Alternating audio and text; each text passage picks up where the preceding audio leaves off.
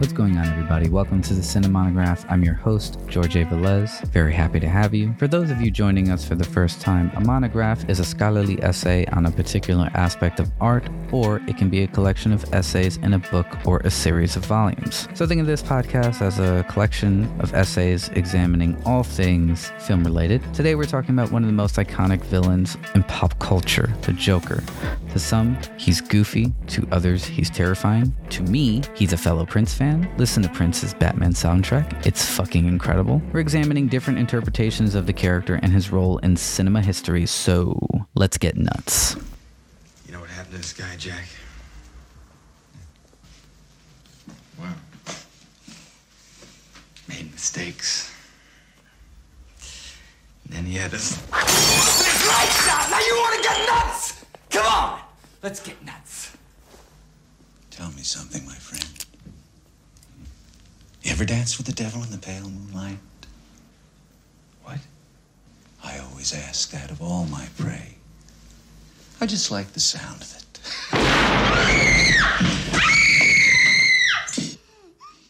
Every few decades, something very unique happens. An audience sits down in a movie theater, the movie screen illuminates, and the audience is swept away in the story. The energy of the auditorium changes, and everyone realizes they're watching something special. This happened when audiences were introduced to Darth Vader. It happened again 2 decades later when Clarice Starling walked into that dungeon down the corridor and was greeted by Hannibal Lecter. And it happened in 2008 when this masked figure robbed a bank in Gotham City. The Joker arrived. He'd been in a live-action movie before, but this time something was different, something we cannot articulate. Cinema had changed. The Dark Knight was the highest-grossing film of 2008. Almost 20 years before that, Batman was released and was the second highest-grossing film of 1989. Fast forward back to 2016, Suicide Squad was one of the highest-grossing films of the year. 3 years later, Joker's released and grosses $1 billion at the box office, becoming the highest grossing R-rated film of all time. The Joker has certainly made his stamp on the entertainment industry. The role has been pursued by the biggest movie stars and character actors.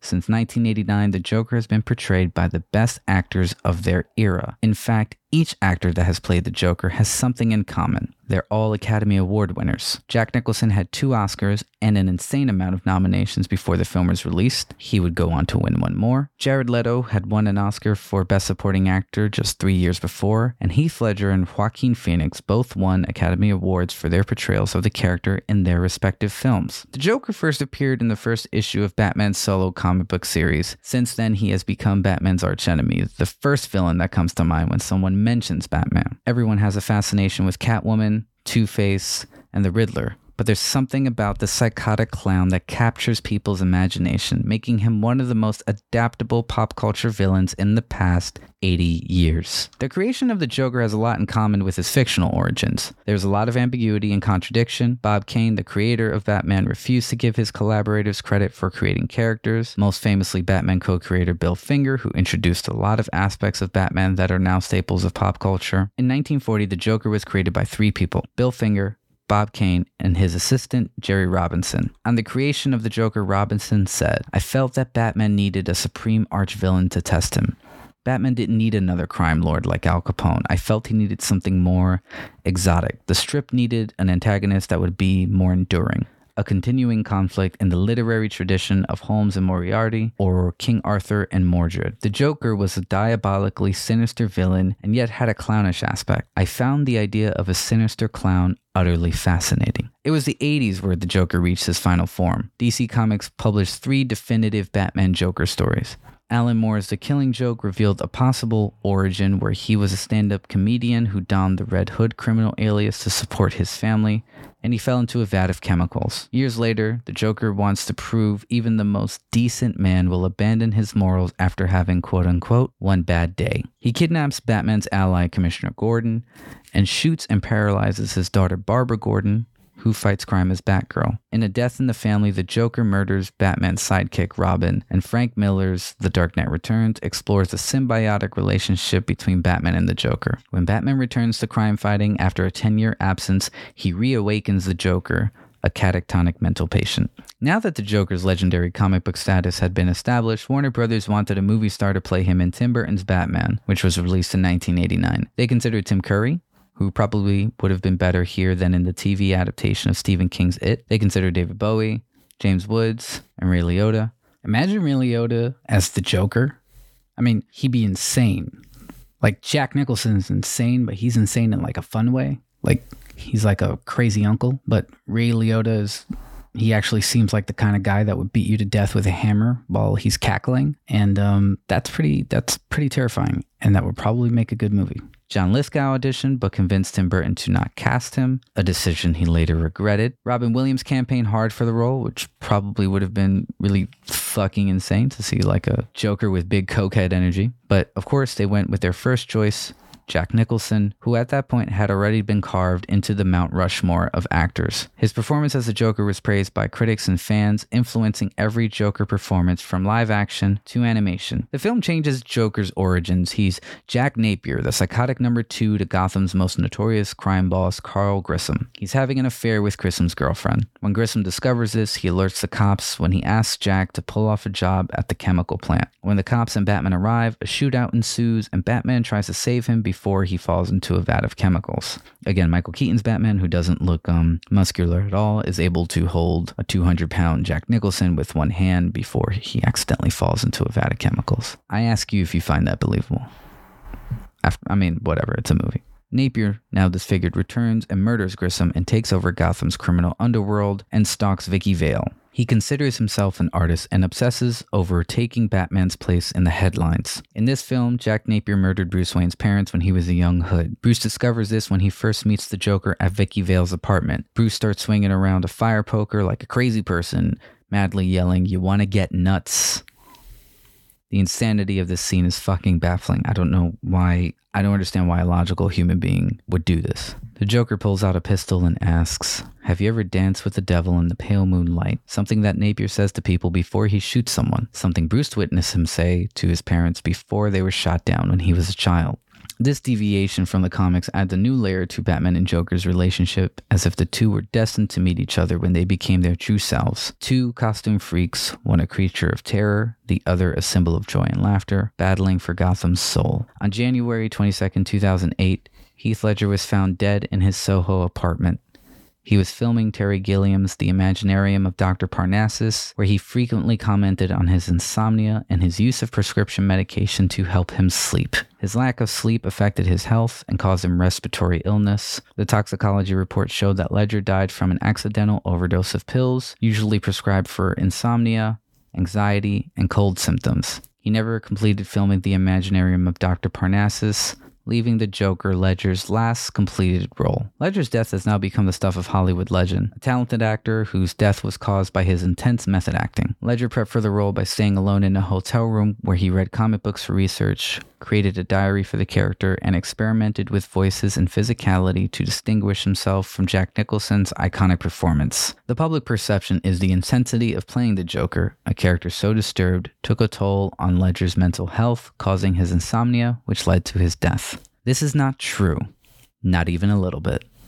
When the cameras cut, Ledger would just be himself, smoking cigarettes and goofing around, skateboarding in full costume. Ledger's makeup artist, John Caglione, said he would help others relax, never letting the intensity of the roles overwhelm him. And no matter how banged up or bruised Heath was after a long day, after we'd take off the last drop of makeup, he'd just hug everybody in the trailer before he left. Ledger was looking for something a little out there, something as odd as Johnny Depp's Jack Sparrow. He said, "I feel like this is an opportunity for me to not take myself too seriously. And for some reason, I just gravitated toward the Joker. And I knew I had something to give to him. And I just instantly had an idea of how to do it." As for his insomnia, Ledger said in an interview that whenever he took on a role, he suffered from insomnia.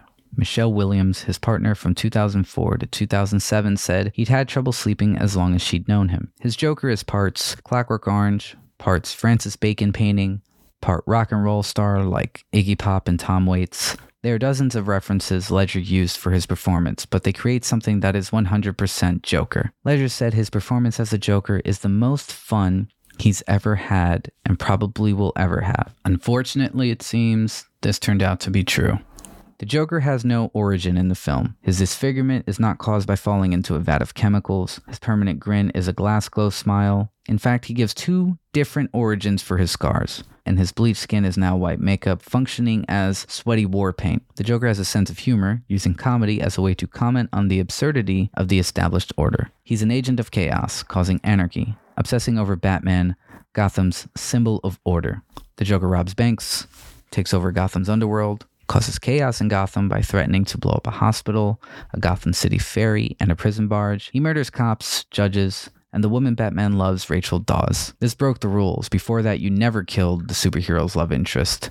In this movie, he fully carries out what his comic book counterpart attempted to do in The Killing Joke. He causes Harvey Dent, Gotham City's district attorney, to abandon his moral code after his disfigurement, transforming him into the villain Two-Face. You see, madness is like gravity. All you need is a little push. This is the best depiction of Batman and the Joker's relationship in a live-action film. Their yin-yang relationship is the film's highlight. The Joker tries hard to get Batman to break his no-kill rule. Batman even considers it. In the last scene Batman and the Joker have together, Joker says, "I won't kill you because you're just too much fun. I think you and I are destined to do this forever." When all is done, the Joker is able to do something he wasn't able to accomplish in the 1989 film. He wins the battle for Gotham's soul. Heath Ledger's unpredictable performance, complete with facial tics and a voice that switches octaves from one sentence to the next, won him a posthumous Academy Award for Best Supporting Actor. Jared Leto, fresh off his Academy Award for 2013's Dallas Buyers Club, was cast in David Ayer's Suicide Squad, released in 2016. Leto is known for his intense method acting. He took a similar approach to Ledger, isolating himself and ingesting a variety of different influences. He researched shamanism. He felt the Joker may be much older than people think, so he listened to gospel music from the 1920s. Director David Ayer felt Joker should look more like a modern gangster and gave the character grills and covered him in tattoos. This wasn't your daddy's Joker. Leto said, "I took a pretty deep dive, but this was a unique opportunity and I couldn't imagine doing it another way. It was fun playing these psychological games, but at the same time, it was very painful." These psychological games included Leto hiring a henchman to drop a dead pig on the rehearsal room table, sending his co-stars Joker gifts like used condoms and anal beads. He sent Will Smith bullets and Margot Robbie a rat, which she kept because that's what her character Harley Quinn would do. He never broke character. Leto's goal was to freak everyone out and inspire chaos on set. He has since backpedaled on these rumors, even though all these stories were confirmed by the cast members. Actually, he also said it on like a red carpet event. Somebody asked him who he sent used condoms to. His response was, everybody. Before the events of the film and Batman v Superman, Leto's Joker murdered Robin and tortured his Arkham Asylum psychiatrist Harleen Quinzel into insanity. This is the first live-action appearance of the Joker's abused girlfriend Harley Quinn, a popular character introduced in the animated series. The depiction of these characters' twisted romance was highly anticipated by fans. Unfortunately, this isn't fully explored. When Harley Quinn is arrested, the Joker is heartbroken and searches for her so he can break her out of prison. This interpretation is not faithful to their origins. In the source material, the Joker physically and mentally abuses Harley. Whenever she is arrested, the only time he misses her is when she is not present to do his bidding. He is not capable of love. He views Harley as a possession, a tool to fulfill his agenda, either as a second-in-command or a punching bag. There have been reports that there are scenes depicting their relationship on the cutting room floor. As for Jared Leto's performance, let's just say it definitely had people talking. Critics found his performance intriguing. Others felt he couldn't reach the heights of Nicholson and Ledger. Comic book fans thought, what the fuck is this? Me included. His performance is very out there. Not out there like Heath Ledger's performance. It's just out there. Even though Ledger's was odd, there was a method to the madness, and that's why audiences responded to it. Supposedly, a lot of footage was cut, but Leto's performance is all over the place. He's wacky for the sake of being wacky. He has a tattoo of a smiling face on his hand that he puts over his mouth when he laughs. He growls like a panther in a scene. His line delivery is over the top. Then there's his Joker laugh, which kind of sounds like a strangled velociraptor. Leto tried hard. Too hard. He's crazy because the Joker's crazy, but that doesn't mean the Joker's behavior doesn't have his own logic. The shamanism, the gospel music, the Joker gifts don't bring any clarity. Let's hope we get to see the David Ayer cut one day and see all of Jared Leto's work, because right now, Joker and Suicide Squad is a joke. Ha. Todd Phillips, the director of comedies like Old School, The Hangover, and his masterpiece Starsky and Hutch, recently switched to directing dramas. At a screening of his film Road Dogs, he left the theater, smoked a cigarette, a tradition for him since he has trouble watching his films. He thought about the state of Hollywood and the films he wanted to make. He looked at the billboard across the street. It was promoting the latest comic book film. He thought to himself, if anyone wanted to make a successful movie, they had to feature, quote unquote, one of those guys, meaning a superhero. Then a light bulb switched on in his head. In order for him to make the films he wanted to make, he'd make a comic book adaptation. Not just any comic book adaptation, a grounded film. One that would flip the genre on its head. Phillips pitched to Warner Brothers and convinced them to do standalone films outside their cinematic universe. Warner Brothers greenlit the film, angering the current Joker actor Jared Leto. Warner Brothers wanted DiCaprio, but Phillips got his number one choice, hot boy Joaquin Phoenix, considered one of the finest actors of his generation and known for his wild acting style, making his performance as the film's protagonist, Arthur Fleck, extremely unpredictable. Arthur Fleck, a clown and stand-up comedian in 1981 Gotham City, doesn't have the best luck. He has a condition that causes him uncontrollable laughter. The film opens with Arthur getting jumped by a bunch of Puerto Ricans from the Bronx. Gotham. As a Puerto Rican from the Bronx, I'm probably just projecting something. Anyway, he's seeing a psychiatrist. He struggles to take care of his sick mother and make ends meet. When Arthur is fired from his clown job, he's attacked by businessmen on the train, and he takes out his piece and lights them up, and he runs to the bathroom and dances. This event starts a class war in Gotham, with clown masks becoming a symbol for the poor. From that point on, things start escalating. He starts a relationship with his neighbor Sophie, played by Zazie Beetz. He gets cut off from his therapy and medication due to budget cuts. He discovers he might be the illegitimate son of a billionaire Thomas Wayne, Bruce Wayne's father. Then we realize his relationship with Sophie is a delusion. No shit, the guy doesn't have any social skills, and we're led to believe that he suddenly has a fully blossoming relationship with his neighbor. He murders his clown colleague and dances on some stairs in the Gotham. He appears as a guest on the late-night Murray Franklin show, where he talks about the hideous flaws of society, shoots Murray in the head, and he's celebrated by the protesters in the demonstration outside, where Thomas and Martha Wayne are murdered in front of their son, Bruce Wayne. Warner Brothers was understandably very nervous about this portrayal of Joker. After all, this was a character whose face was on pajamas at Target, but they had nothing to worry about because the film grossed $1 billion and won Joaquin his first Oscar. Good for you, Joaquin. Some called it the best comic book adaptation since The Dark Knight. The film was not without its controversy, however. There was concern the film would inspire violence, controversy that applied to one of its influences, Martin Scorsese's Taxi Driver. In fact, the film is heavily inspired by Scorsese films from the 70s and 80s, such as King of Comedy, in terms of story, character, and aesthetic. Phillips even cast Robert De Niro as Murray Franklin. It takes cues from another film inspired by Taxi Driver, You Were Never Really Here, also starring Joaquin. The film isn't an adaptation of a comic book per se, but it has its references to The Killing Joke and The Dark Knight Returns. Arthur is a failing comedian similar to the Joker in The Killing Joke, and the late-night talk show scene at the end references The Dark Knight Returns, where the Joker also commits murder. Phillips said this is a different interpretation of the Joker, but Arthur doesn't have much in common with the Joker other than those two scenes. He wears the traditional Joker costume at the end, but does this make him the Joker? Arthur is very disturbed, but he's not very smart. The Joker is an evil genius. The audience has to make a giant leap to believe in 20 years he'd match wits with Batman, a detective with genius intellect. Now, if this were a film that didn't take place in Gotham City, if the billionaire in the film wasn't Thomas Wayne, and if Arthur didn't dress up in the costume, the film wouldn't have gotten the recognition that it received. And if you really think about it, you can actually take all these elements out of the film and it would still be the same. Phillips made a weird comic book film that made $1 billion without a CGI battle at the end. That's a big victory for character studies and out there comic book adaptations. Phillips finessed the game and made the Martin Scorsese film he always wanted to make.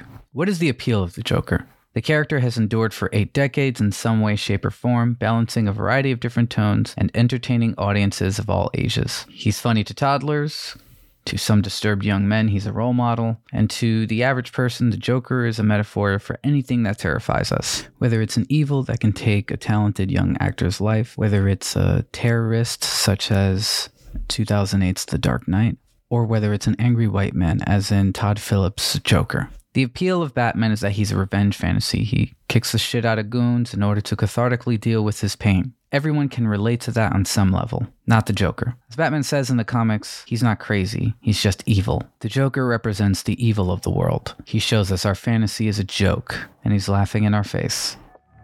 That's it for this episode of the Cinematograph, everyone. Please follow us on your preferred streaming platforms to get updates when we drop new episodes, or you can follow me at Twitter at George_A_Velez and Instagram at George.A.Velez, all lowercase. Tell your friends who love movies, tell your friends who love Batman, tell your friends who love the Joker. How do you feel about the Joker? Stay tuned, everyone. Same bat time, same bat channel. I have to go. There is a bat in my belfry. Thank you once again for coming, and I'll see you next time. This has been the Cinematograph.